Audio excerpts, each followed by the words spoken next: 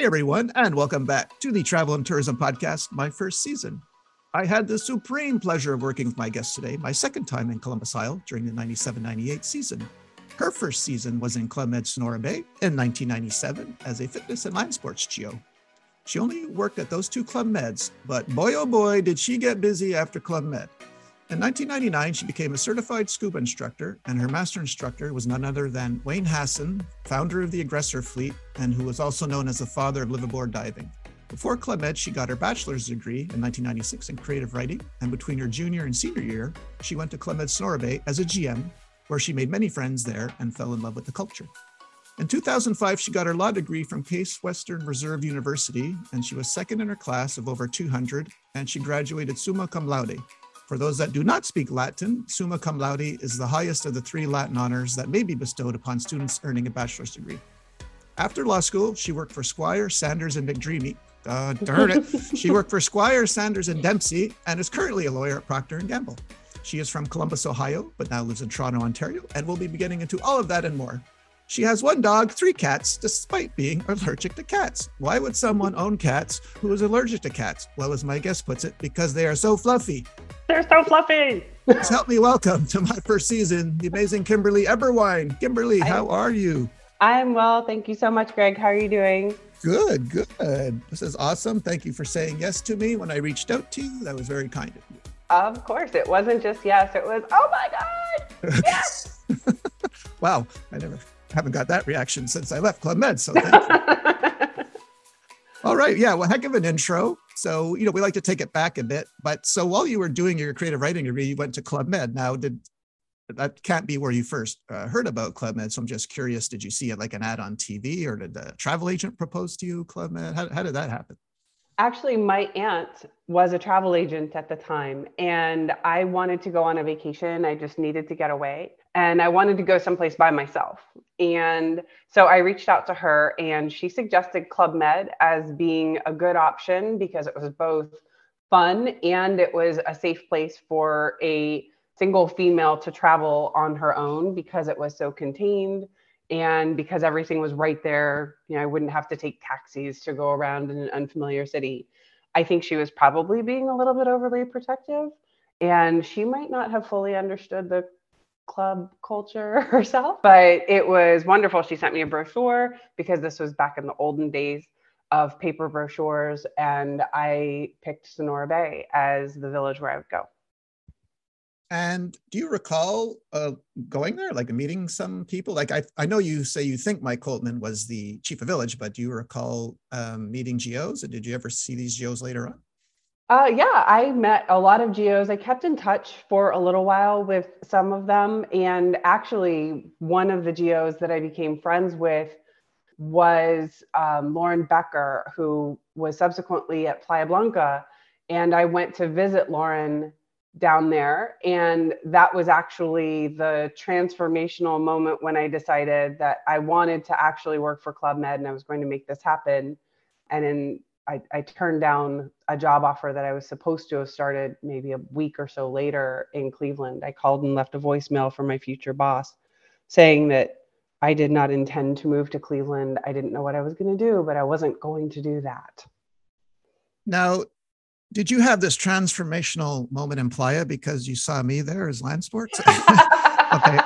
Okay. So listeners, so during research, listeners, we realized that Kimberly was there at the exact same time I was there as land sports. So it's such a small village. We obviously would have seen each other, maybe not talked to each other because I probably had a girlfriend there. Like I'm a dummy. When I go to singles villages, I get a girlfriend. When I go to non-singles villages, I'm single. So I always do it in reverse. So yeah, but we undoubtedly saw each other because it's that's what was great about that village, right? It was all centralized. Yeah, very small. A lot of people, Yeah, I didn't do a lot of activities. I basically spent my time on the beach or, hanging out at the bar. Okay. Yeah.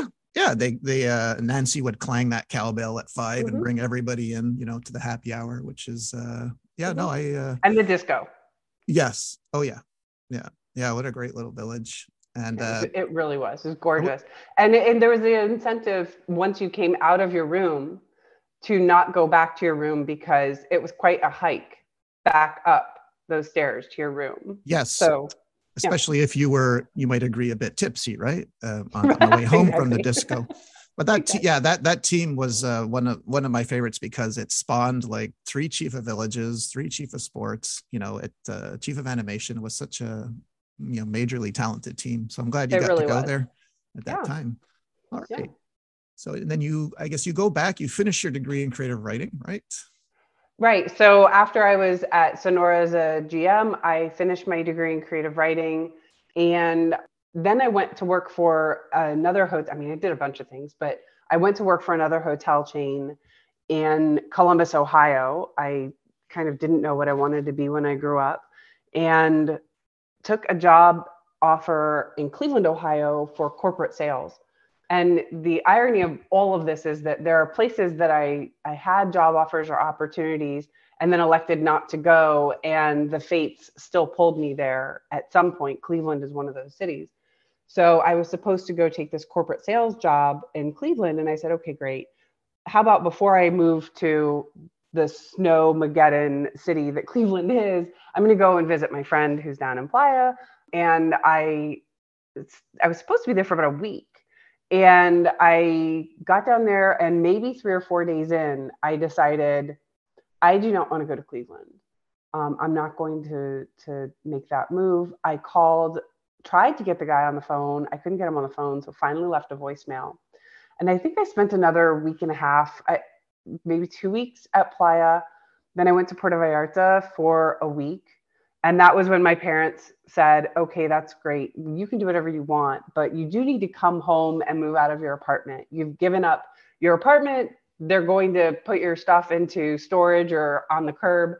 So I went home on a Monday. I sent a fax, of all things, down to Sonora Bay. I looked up their fax number in the brochure that I still had. I sent a fax to the village, to the chief of village, didn't know who it was at the time. I said, here are all the things that I can do. I would love to come down and work. And if you're interested, send me an email. I think I had an email address, but I also had a fax number. I got a fax back that day. And by the next day, we had kind of negotiated that I would go down on Friday. And so I got back on Monday and was gone on Friday to Sonora. Okay. It was that quick. Okay. Excuse me 1 second. So did you not know that? You didn't obviously go through the proper channels. So did you not know that's how it was done? Did you just assume I could just fax this village and I'm going to get in like that? And this actually happened, like you were hired that way, but is it because you did not know the actual? I was aware that there was a process. Screw that. I'm Kimberly. I'm sure at some point I knew, but I also had been taught that when you want something, you go directly to the decision maker, which is actually something that has served me rather well in my legal career as well, right? But yes. You can go through the system, and you absolutely should go through the system. That is the right way to do things. But I figured it couldn't hurt to send this fax and see what the decision maker, i.e. Alain Blanc, said. And it worked. Okay. Now, what do you remember about arriving that first week at all? Is it blurry, hazy, or do you remember mostly everything about that first week you arrived? There are certain things that stand out. For example, I don't remember who picked me up. I would assume it was probably Ludo, who was responsible for such matters, but I don't remember who picked me up. I don't really remember much about my arrival there. And I met my roommate, Nadia. She was a horseback geo and was pretty quickly thrown in, because arriving on a Friday, it was the end of one group's week. And the next day was obviously Saturday departures and arrivals. And so I was pretty quickly thrown into the departure schedule and, then the arrival schedule and things like that. And then the sports introductions. So I actually don't remember meeting a lot of people. It was a lot of people to meet. I am one person. They were, however many a team, 160 or whatever it was, geos. And so it took me a little while to get my bearings and get my feet under me, right? To figure out who was who. And the other thing I have to confess, Greg, I am terrible with names. I cannot remember people's names for the life of me. I try all of the little tricks. Usually what it is I make up a little nickname inside my head for people. And that's how I remember kind of who they are. But it took me a little while to not only meet people, but then to actually remember their names. And I'm pretty sure I went at least a couple of weeks referring to people as just, hey, kitten, or what's up, chief? And is that because you didn't want to look like you were looking at their badge even though you'd spoken to them 60 times already and you kept, I guess you were happy that we had badges, right? Because well, we had badges, but one of the things about Sonora that I remember compared to Columbus Isle, people didn't wear their badges as reliably in Sonora. A lot of times people were shirtless or wearing a tank top or a bathing suit, and it was not easy to attach the badges on, things like that. So I couldn't count on the badge being there. Yeah. Okay. So you just gave everyone nicknames in your head, right?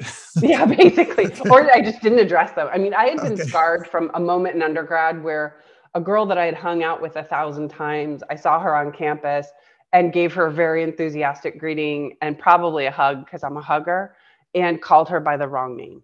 And so, yeah, I learned my lesson several years before. When in doubt, just be quiet.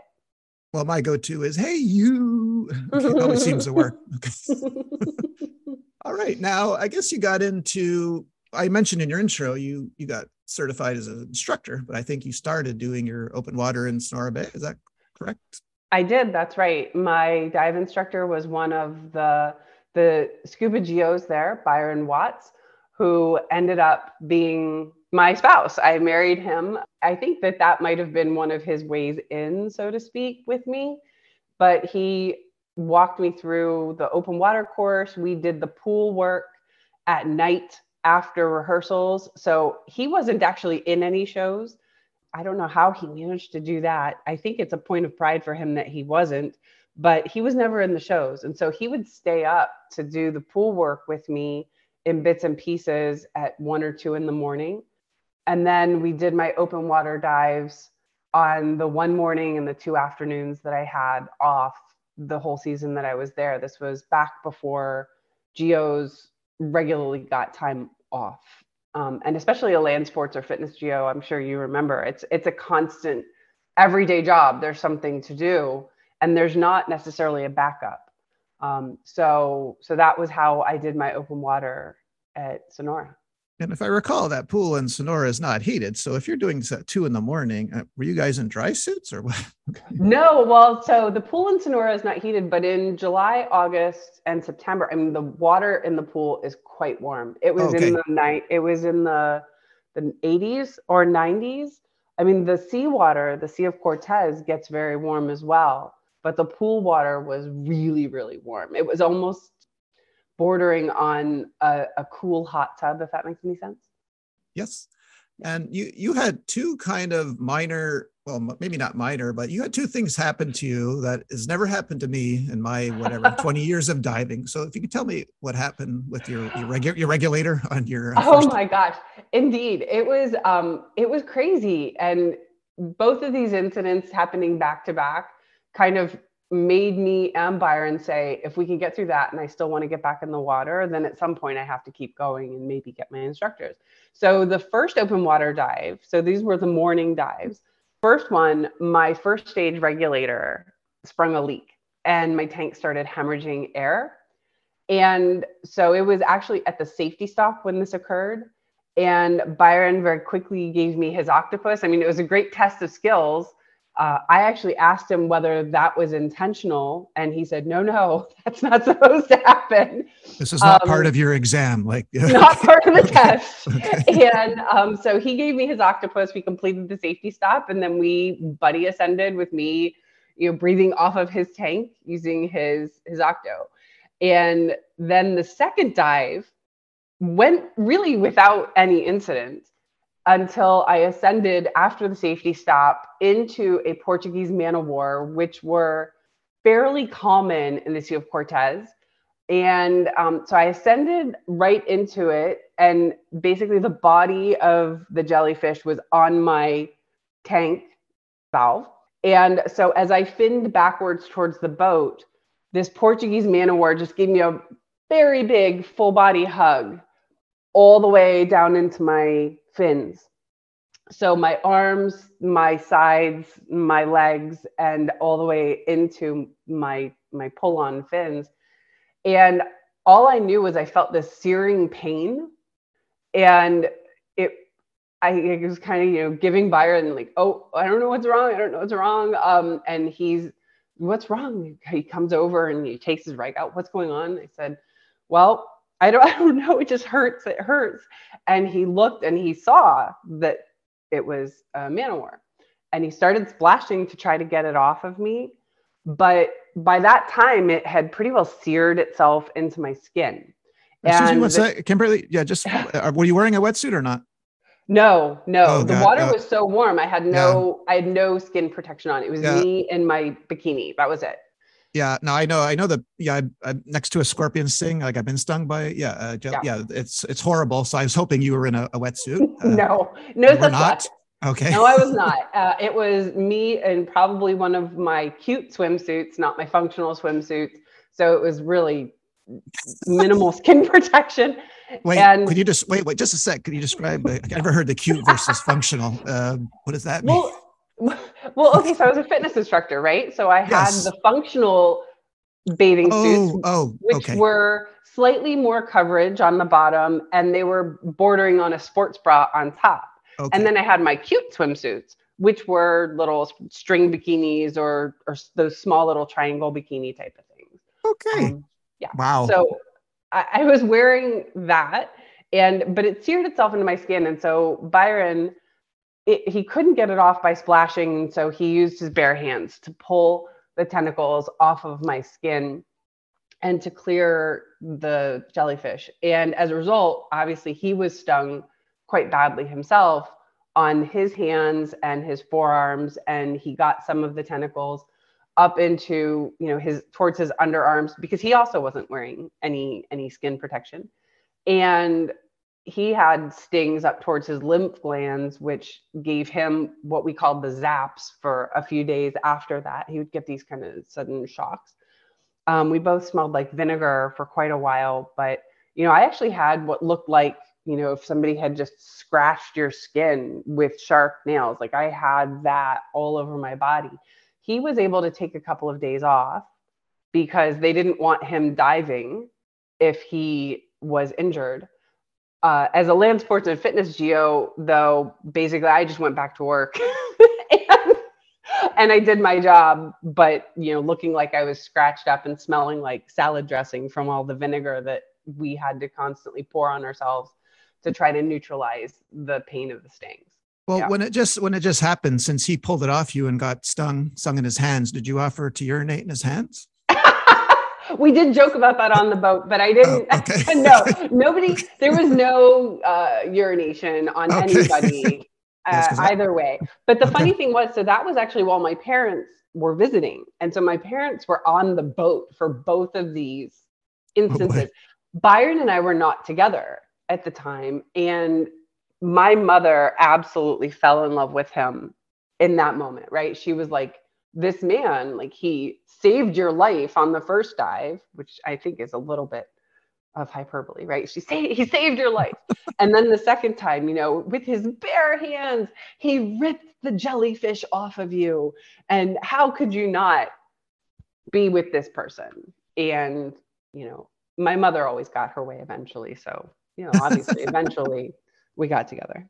Yeah. Okay. Wow. That's a pretty eventful season so far you had there. So. It was quite dramatic. Do you recall who your chief of sports was? Olivier Perez. Okay. He was wonderful. All right. Am I missing any other stories from Sonora? I don't want to leave any other parts out. Oh my gosh, there are so many stories from Sonora, but I have to say that I absolutely loved that village. I think that the team was phenomenal. I really enjoyed working with Olivier and with Alain, and the job as land sports and fitness instructor is one of the most social I think, in the village, right? You're around everybody who's not on the boats. And I really just, I loved it. There, one of the funnier things, like when I think of the stories that I tell from Sonora, one of the ones, it's a phrase that I actually still use, is the concept of French math. And I was still maybe like a week or two in to my time there, and we had the Olympics, right? We'd have the weekly Olympics where you split the village up into a red team or a white team, or blue and a white team. And there was the big board outside the restaurant with the scores from the various activities. And, I was walking past and I saw Olivier kind of erasing scores and writing new scores up and retotaling the scores at the bottom. And it happened to be a week when one of the teams was just blowing the other team out of the water, right? And so I was like, what are you doing? You're changing the scores. And he said, oh, well, it's French math. And I said, what do you mean French math? He's like, well, we need it to be close. We need it to be close for the beer chug. Otherwise, nobody will care about it. So we do the French math. We start with the answer and then we find the numbers in between that match it. And so, whenever I see math that doesn't make sense to me, or where people are starting with the answer and working their way backwards and contorting the facts to fit the answer that they want to get, I joke and then, of course, have to explain why. I don't want you doing French math. I need you to do real math. I need you to tell me the actual facts, and I need to get to the real answer, not the answer that you're trying to drive to. So whether he knows it or not, that one little offhanded comment has filtered its way into legal advice and into how I parent with my child, right? Don't do French math. I want you to do real math. And it appears when you left Sonora, you did that old classic rite of passage for a first season Geo. You were on the blacklist because it looks like you owed $62 because of Gatorade. What happened there, Kimberly? Okay, so it's 7 classes a day, 7 days a week, right, of fitness classes. There was the power walk, which I think I described to you at one point as, the death march through the desert. Yes. And so you have the power walk, then we had a morning stretch class, then we had a morning core, then we had step aerobics in an open air theater when the temperatures outside were usually starting to creep into the hundreds. Because in August of Sonora's weather, you're looking at 110, 115 degrees, in the sun. Open air theater, aerobics class, then water aerobics, then the activity, and then the sun dance, and then lunch. And then I think I had another activity that I would usually do, some sort of a little game like bocce ball. And then I had another fitness class. I think it was an indoor fitness class. It was like a basic floor work type of thing. And then your afternoon sports, whatever that was. So basketball, volleyball. And so I had gotten in the habit of going into the boutique, and I drank a lot of Gatorade. I was just constantly needing to replenish. And so I bought so much Gatorade at the boutique that I owed like $62. I had to give them a credit card before they would hand me my plane ticket. And it was all because of it's not even like a good reason. Like I know people who they had these amazing, fun kind of party times and ended up on the blacklist. I ended up on the blacklist because of Gatorade.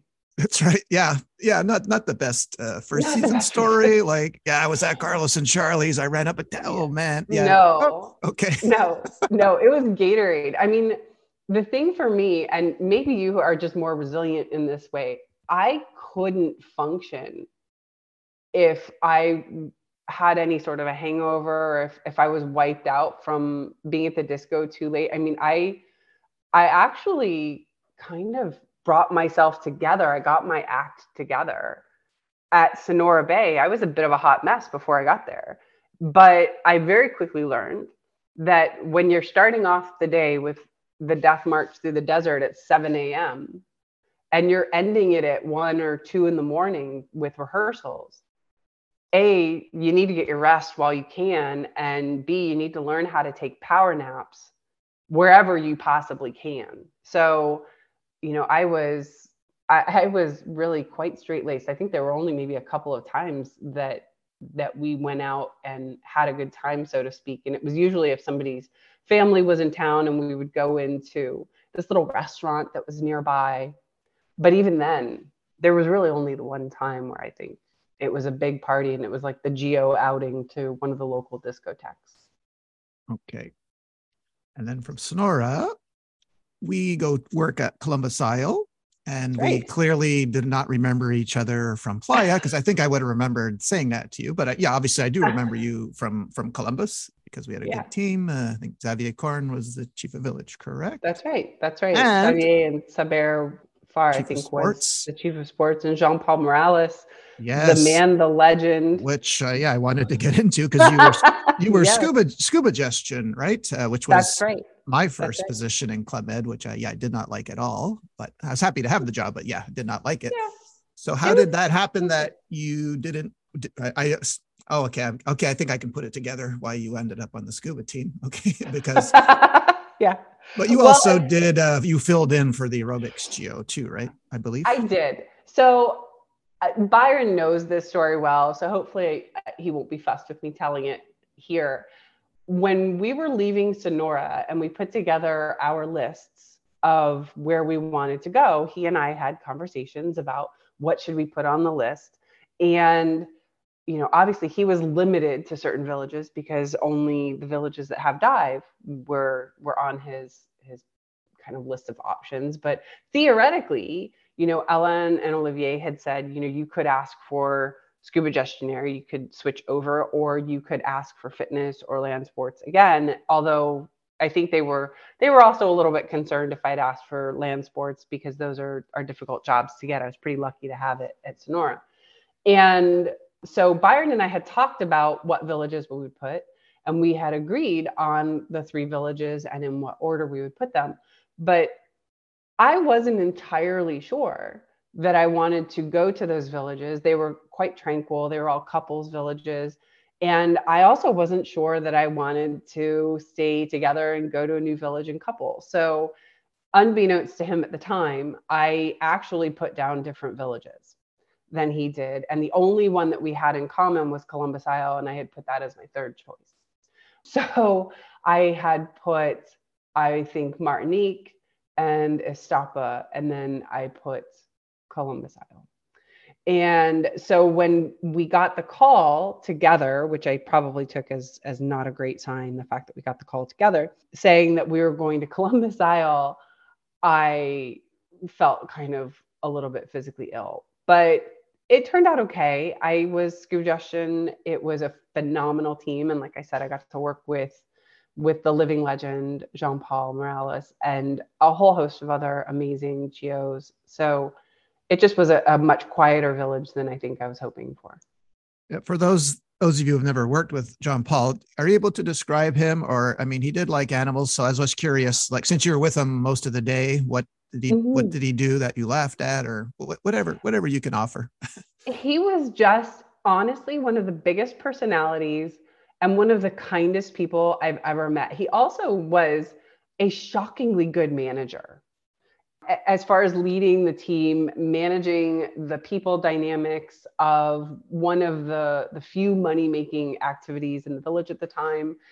And he was quite good at keeping the books, right? I mean, he was remarkably good at his job. But what I remember most about Jean-Paul, everything was an opportunity for fun and to make things interesting, even complaints from GMs. We did not have a lot of complaints. But I remember one time a guest was dissatisfied with the quantity of fish that they were seeing, which obviously we do not control. We have zero control over the fish, right? We go where we think they're going to be, but if they're not there, it's not like we can tell them to come. And so this guest was very disappointed. And so what Jean-Paul did was he gathered up as many little plastic or toy fish as he could find. He put them into a bucket. He took them out on the dive boat, and after this guest descended and was kind of waiting on the bottom with his group, Jean-Paul then proceeded to dump buckets and buckets of little plastic fish over top of them. And of course we had to go and pick them up because we couldn't leave them to the sea. But, you know, he wanted to see fish. He saw fish. And so that was just amazing. He set up a Christmas tree underwater. He would wear costumes underwater. And then even when we had the sinking of the Angel Ray, I don't know whether you were there when that happened. Yes. But when the Angel Ray broke its mooring and ended up on the rocks, you know, even that potential disaster, he kept such a positive attitude and managed the team and the operation, which was essentially the entire dive team. I think we pulled the sailing geos, the snorkeling team, to unload all of the tanks from the Angel Ray while the other two boats, the Stingray and I think it was the Manta, held it in position to get all of the tanks off because they were completely full. They were weighing the boat down. They're causing it to go underwater. To get all of that off and then to take it to dry dock to be repaired. I mean, he handled the operation with complete grace and good cheer while also recognizing that basically this, you know, $500,000 boat that we needed was going to be out of commission, and how are we going to handle that? I mean, I was on the shore. My task was to direct traffic for the guests who had questions. And, you know, it was really almost disappointing how many people watching this happen, seeing this happen, would come up to me and say, you know, are we going to dive today? Are we going to go out? And I was like, if you wait 5 minutes, you can dive a wreck, back off, like leave them alone. And so, you know, we were able to navigate that pretty well. But Jean Paul was just amazing and just seriously the kindest person ever. When I was ready to go from the village, you know, it was time for me to leave. You know, he and I had probably a good 2-hour conversation, and he is one of the reasons why even today I would go back to Club Med in a heartbeat, you know, because of people like Jean Paul. Yeah, oh my gosh, I'm getting verklempt thinking about it. Like, no, I know what you mean, because if you're not on the scuba team, because Jean-Claude, he could have been the animator, he could have been chief animation. You see him on stage, you're like, there's no way this guy's a good manager. He's too goofy, but he is, right? I mean, he really was. And he was just amazing with the guests. He was, you know, everybody, top to bottom. There wasn't, I don't know. I can't imagine. I have a really hard time imagining that anybody who dealt with him would have a negative experience with him. I think maybe the only person who might kind of have a complaint would have been Saber, mostly because they just had this ongoing battle of the radios throughout the entire season where Jean Paul would kind of ping him on the radio, mostly just to mess with him or give him a one-liner. And that was the whole purpose. So poor Saber had to periodically answer Jean Paul's radio calls only to be kind of yanked out for no reason. Yeah. Right? Well, we all teased because I all futzed around. I did Columbus my first season, 96, and Saber was tennis. And of course, I remember telling you the best nickname given to Saber was by the French Canadian boutique Gio Isabelle, who called him Sabernac, which just floored me whenever she called him that. In jest, of course, it was all love, but it was the most hilarious nickname I've ever heard. Okay. Well, Isabel was wonderful. I remember her, and when she spoke in French, I still have trouble with the Quebecois accent. Yes. But, you know, she was lovely. I liked her a lot. Was there anyone else that stood out for you that season that you recall? Because we were there. Well, I was there a year. I think you were close to a year there, no? Yeah, actually, we just saw Bunky last summer. Oh, my God, Bunky. Yeah. So he married a GM. Bunky. You might remember that there was a woman named Julia who came. She ended up diving with us, but her luggage was lost. And Bunky, I think, might have been on the arrivals team to help her come into the village. I don't know the story exactly, but I know that he bonded with her during her trying to get, you know, clothing because her luggage was completely gone. And he ended up marrying her, and they have wonderful children. They live in Germany now, and they happened to be in Canada last summer. And so we all got together. We sat in the backyard and chatted for several hours. Just amazing people. So Bunky's awesome. He actually has the same name. His real name is Byron. Yes. Okay. And yes. yes. This is why I'll tell you how I remember him. To this day, when I watch Dazed and Confused, the amazing movie, Richard Linklater, Matthew McConaughey, Bunky did the most hysterical imitation of Matthew McConaughey. It's when Matthew McConaughey pops the hood of his car and he's showing it to another guy, but he calls his car Melba Toast. And he as soon as he was doing imitation, he calls it Melba Toast. He even himself could not stop laughing. Like he could barely get through the imitation.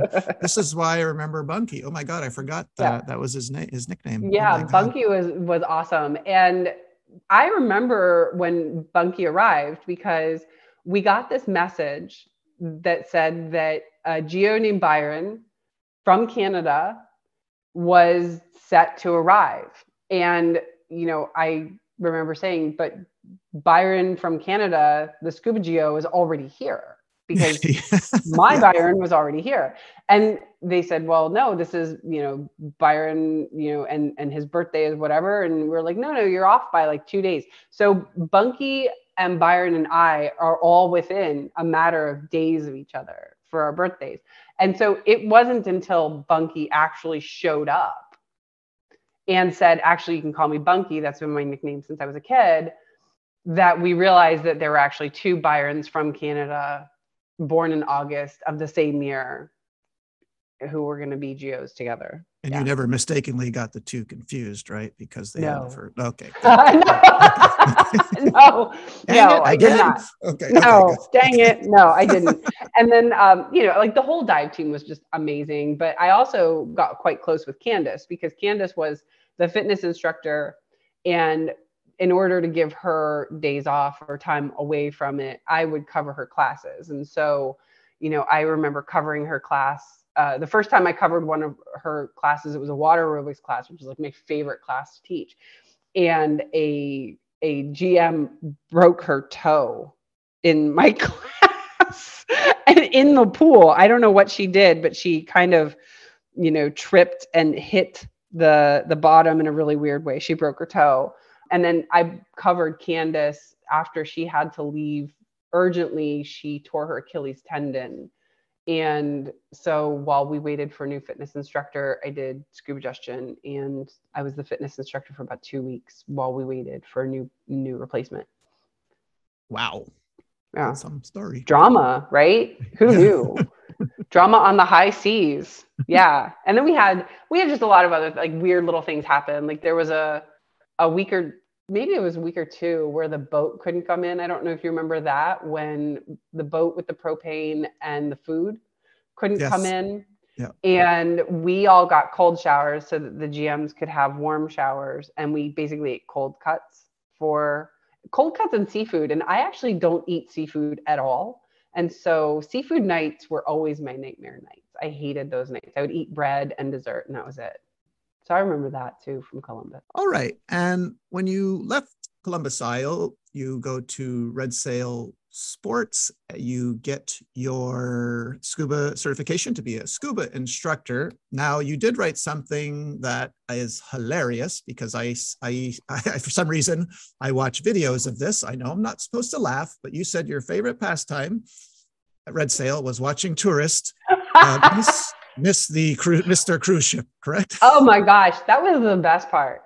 Seriously. This is in Cayman. Sorry, we're in Cayman Islands right now, right? Yes, that was on Grand Cayman, which at the time had, upwards of, 12 cruise ships a day coming into port. And Red Sail was right on 7 Mile Beach. We had 3 locations. There was one at the Westin up by Governor's Beach. There was the Hyatt, which was where I was. And then there was the Marriott, and the Hyatt Beach was one of the nicest beaches. It was closer to the docks. And so we had a lot of cruise ship passengers. And I know it's so mean to say, but I loved, the end of the day, you would see these people sunburnt, maybe a little bit toasty from having too many cocktails on the beach. And you would see the ships start to pull away, and you could see it on their faces. That moment of recognition of, that looks like our ship. Oh my God, that is our ship. Oh my God. Frantic packing up of the stuff. And they would inevitably come running up to us and say, that's our ship. That's our ship. How do we need a cab. We need a cab. And I would say, go get a cab out by the hotel. You got to go down to the dock. I'll radio Port Authority, and I would radio. It was almost a daily occurrence, right? Okay. Now, I just got one question now, because you saw this so many times. On average, how quick did the couples turn on each other and like blame the other one? Did that happen a lot? Oh, it was instantaneous. The bickering started literally in nanoseconds. What, you were supposed to? And it always started with, you were supposed to do something. But once the ship hits international waters, there's nothing they can do. So It really was a race. And there were people who, by the time they figured it out, the boat was too far out. And they would have to fly to the next island, which of course they have to do at their own expense. But, it was just kind of fun because cruise ship passengers, they're integral to the economy of the island, but they're not always the best guests. And it almost felt like the more obnoxious they were, the more likely they were to miss their boat. So it felt like a little bit of universal or cosmic payback, quite frankly. So. All right. Now, I'm going to briefly leave Cayman, so just stick with me here. Mm-hmm. Okay, you decided to go to school. You wanted to go for medicine, but as it turns out, organic chemistry did not agree with you. Now, here's my favorite part. Can you please tell everyone why, and hopefully your brother, if he listens to it, is okay with you saying this, why did you go to law school? Oh, Eric knows this. I've said it to him.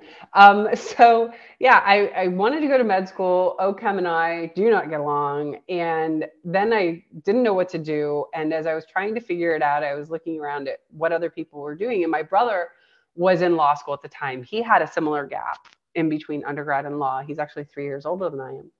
And so my brother was in law school and he was telling me all about his classes. It sounded really interesting. It sounded like it was intellectually challenging.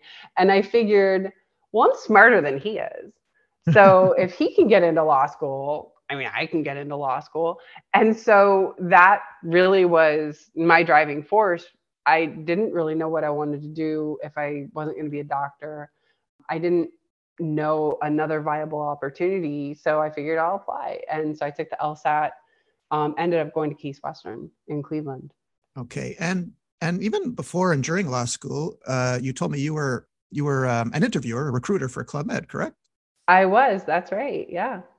And you interviewed around 40 to 50 people, mostly in Toronto, but also in Cleveland. That's right. Yeah. So I stayed involved as one of the volunteer interviewers. And so I think the process was that the people would go through, the ones who actually followed the correct process, right? Like they would apply and they would have their official interview with the Club Med recruiter who were headquartered in Montreal. And then there was this kind of final check step before they made the actual offer where they wanted to have former GOs interview and meet with the person in person to see whether the person would be a good fit, whether they actually were GO character, right? People who could carry on conversations with total strangers in a second cup coffee shop or in the Great Canadian Bagel store that I used to go to. And so I would get these referrals, I would set up the interview, and then I would provide feedback. And there were only a couple of people that I met in person where I went back and I said, they were really hard to talk to. They weren't very outgoing. And it wasn't that you had to be super outgoing, but you had to be able to carry on a conversation, right? And the other thing, you couldn't be nasty to service people. So there was one person that I remember who was difficult to speak to. She was actually quite arrogant and obnoxious. But the final nail in the coffin for me was we were at Great Canadian Bagel, and I think that they made her bagel wrong. I don't know what it was, but she laid into the person behind the counter. And, I basically just fed that back in, and she did not get a job offer, as I think maybe as a result of that. And then she reached out and she was sending me emails and she was calling me and, you ruined my chances. I can't believe you did that. I'm going to sue you and all of this. And I was just like, see, this right here is the problem. This, like what you're doing right here is exactly why you did not get the job. She sounded very litigious there. Okay. She did. There's nothing that she could have done even then, but I just, yeah. Okay. Speaking of litigious, so you graduate second in your class. Now, let's shoot me straight here, Kimberly. How easy or hard is the bar? Could someone like me, a current English literature student, pass the bar? Probably not, well, right? I mean, you'd have to do the work to learn the actual law, but the bars are different, right? So I took the Ohio bar exam coming out of my JD originally, and it's a very different exam than the Ontario bar. So in the US, where there are lots and lots of law schools and there are lots and lots of law school graduates, the bar exam serves as a pretty strong filter to the practice. And so the pass rates are much lower because the exam is much harder. It tends to be essay formatted, it is very long, it's grueling, and then there are other multi-state and ethics components to it that are multiple choice and things like that. So it's a bit more of a hurdle in the States. But in Ontario, where there are far fewer law schools and there are far fewer law school graduates, getting into law school is the big filter. And so the bar exam for Ontario was different. It was, I would say, more navigable. I won't say it's easier, but once you know what the test is, it's easy to design a strategy against it because it's open book and you can tab up your materials and all of this. But before I could take Ontario, I had to take 5 law school equivalency exams. And that was quite stressful because I was doing that while I was working full time and kind of quasi single parenting, because Byron and I have had a split household for the last several years while we've been here in Canada. So I have one more question, and then we'll move back to Club Med. Okay. Mm-hmm. So what's it like when you go on stage and they're presenting you a degree and they say your name and then summa cum laude? That must have been like all that effort, all that hard work must have just paid off in that moment, I'm guessing, right? Yeah, it was pretty amazing. I honestly, I did bust my buns to get summa.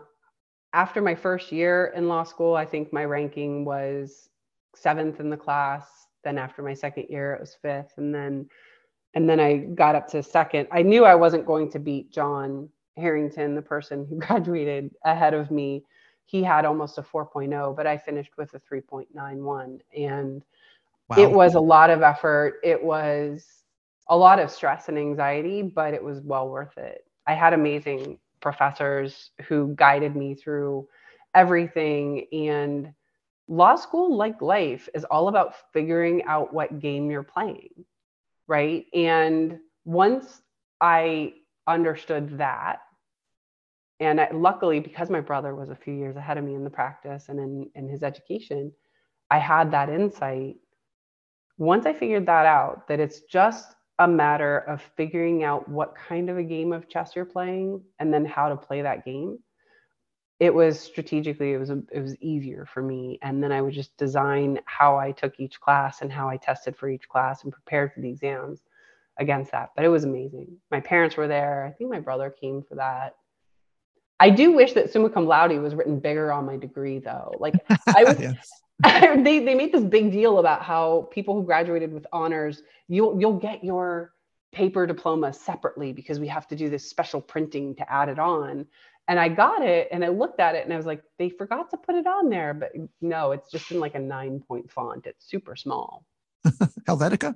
Okay. Yeah, right. Okay. It was like a white on white print. It was super tiny, but it's there. So I'm good. Awesome. Congratulations. Oh, thank you. You don't need to hear this from me, but I'm still very proud of you. Oh, thank you so much. Well, yeah, I wouldn't have done as well in law school if I had not had Club Med and if I hadn't had that time in between. And I still maintain to this day that one of the reasons why I am reasonably successful in the practice of law and in my company is because I had the experience at Club Med and the ability to talk to people and find ways to explain to them in their own language and in words they kind of latch onto. I think that that's been very helpful. Plus, I just have a very high tolerance for BS, having worked in hospitality, right? Yeah. I have a pretty high threshold for abuse. Well, besides the names we've mentioned already, like I don't want to leave anyone out. Is there anyone else that you enjoyed working with, either at Sonora or Columbus? Yeah, so I'm still in touch with Sergio, who was one of the bar geos at Sonora. He used to, when I would walk past the bar to go to whatever the event that I had, he would just shout out, "Guerra mugrosa, ¿qué pasa?" And even now, like on Facebook, he will periodically, he shouts that at me. And so I love him. I love seeing what he's doing. He also lives over in Germany. And I've kept in touch with a lot of different people. Andy Reed, who was one of my roommates, he's out in California. I don't know, Sailor and Gilles and Neil, and then Ray behind the bar. We used to call her the laziest stalker ever, because every time I walked past her, she would ask where I was going. And I'm like, why do you even know that? She's like, I just want to know where you're going, stalker, but a lazy one. So it got to the point where I would just tell her, okay, I'm going over to the beach, or I'm going over to this or that. No, it's just phenomenal team from Sonora. And I still think Alain is just the master of being a chief of village. He was laid back. He was kind. He was also funny. Like I remember in the meetings, our geo meetings, he would say, "If you do not love the life of a geo, you can go home to your slippers and your television." And we would think like, wow, slippers and television, that sounds kind of amazing. But at the same time, like I did love the life of a geo, right? Like it was a great time in my life. It was the right time to do it. It set me up for success in ways that I don't think anybody would have expected. Honestly, my mother, again, who was almost always right, so I have to give her credit on this. She was baffled when I went to law school. And I think she was quite surprised when I did well in law school and then actually became a lawyer. Because I think up until the moment, up until when she died in 2016, if you were to put me being a lawyer next to me being a GO, she would have said that the thing that made more sense to her for me was working at Club Med as a GO, right? Like I think personality wise, it just fits and it gave me the opportunity to flourish. So yeah, no. And I have to say, I enjoyed working with you. So here's what I remember about you from Columbus, Ohio. Oh, you do? Greg. You do? I do okay. remember you. Okay. Because you were the bike geo when I got there. My first season there. Yes. Yeah. Then I switched to snorkeling. Yeah. So what I remember about you was that you had to carry a stick while you rode the bike. Oh my God. You remember this? Okay. So because I don't know if I mentioned, like I love beach dogs. The Cayman beach dogs were one of my favorite features of the island. And we had beach dogs in Mexico who were wonderful. And I remember being vaguely excited about meeting the beach dogs of San Salvador, but they were not nice dogs. And I remembered that I stayed away from them because I had heard that you had to ride with a stick to keep the dogs from chasing you and the GMs who were going on bike tours. Yes. Yes, it was on. Yeah, we were on the road. It was always past a certain place. Even though I knew where they were always hiding. They always seemed to know when to come out. I don't know if I ever told you I never hit the dog. I just showed it to them. But at one point they got me. I was exhausted. They outsprinted me and I stopped and I said, okay, here I am, attack me. And they just stopped dead. So they were just chasing me because they love to chase people on bikes. The moment I stopped, they stopped. I'm like, are you kidding me? That's all I had to do. Was just stop. Yeah. Oh my gosh. Yeah. Wow. But I do remember that. And I remember you being there and yeah. So, well, I was always at the C Center work. Like Hansel was always putting me through the most grueling workout of my life. So I was always at the C Center, doing like a quick 20-minute workout with him, which was like torture. But yeah. The C Center. And I would see you at the C Center. Great location. No, it was a wonderful location. That whole area, that whole village is just exquisite. Beautiful. Oh yeah. Hopefully I'll go back sometime. Yeah, I'd like to go back because John Paul is still there. He's running like he runs the dive operation. They outsource diving now, but yeah, he's there. Good for him. Yeah, every now and again I see something on there where he says, we need a scuba geo for a week or two, or somebody to come down and dive for a week or two, and it's very tempting. Very tempting. Mostly I want to send Byron, right? Because Byron was always a dive geo. I was never a dive geo because I didn't get my instructors until after. But real life gets in the way, unfortunately. Yes. Have you give time to think about what it is you miss about Club Med, or was it when I asked you that, was it like, let me think about that, or you already knew the answer? No, I think I know the answer. I think, firstly, the fact that I could not wear shoes all day, every day, except for when I was doing my job, right? Like I hate wearing shoes even now. Like that's the first thing to come off. And I know that sounds really silly and trivial, but it's representative of living in the islands or living down south, right? To me, is the ability to just go barefoot and be a little bit more physically connected to the earth. And I miss meeting people from all over the world, although I'm lucky at my current company, it's a very international company. So I get to meet people from all over, but I do miss meeting people in their most joyful moments and giving them a good time, right? Showing them what it's like to live a geo or Club Med lifestyle and just the camaraderie of the team. Again, I'm very fortunate with my team at P&G, but those are the things that I miss. And quite frankly, I loved performing in the shows. So anytime somebody at work now gives me the opportunity to step on stage and hands me a microphone, I'm like, oh, you probably shouldn't have done that because yeah, I don't think you understand. It's funny because people now, like when they find out that I worked at Club Med, and some people know going in, other people they find out after they've interacted with me. There's this look on their face that they get where they're like, oh, okay, now it makes sense. Now I get you. Like, because they're like, oh, okay, yeah, obviously you worked at Club Med, surely, So yeah, that's what I miss. The last piece of the puzzle falls into place. Yeah, exactly. Exactly. Oh, one last thing, Kimberly, if anyone is listening who's thinking about applying to Club Med, do you think they should do it? Oh my gosh, absolutely yes. I think this was one of the best things that I've done in my entire life. And having been back to a Club Med since leaving, I know that the geos who are there now are just as phenomenal as the geos who were there when I was there in the late 90s.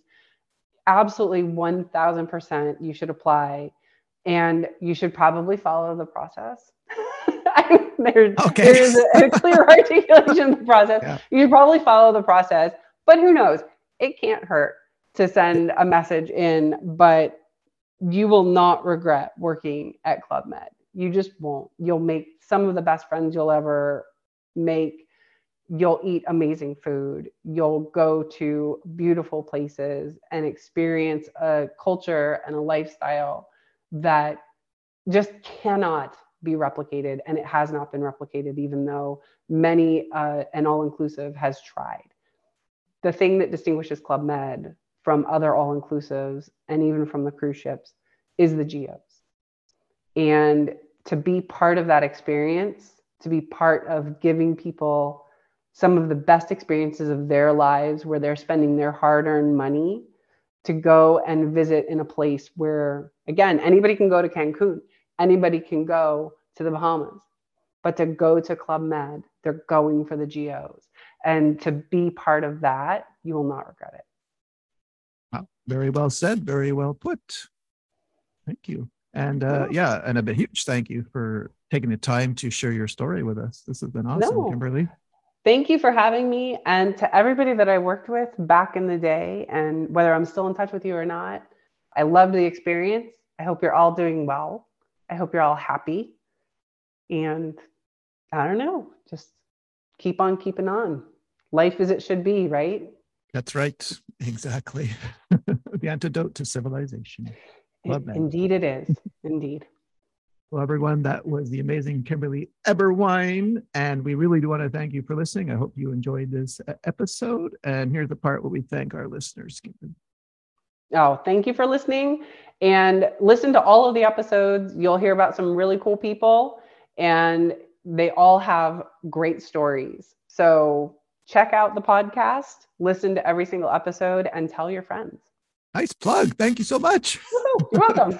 I will see you all next week, everyone. Bye.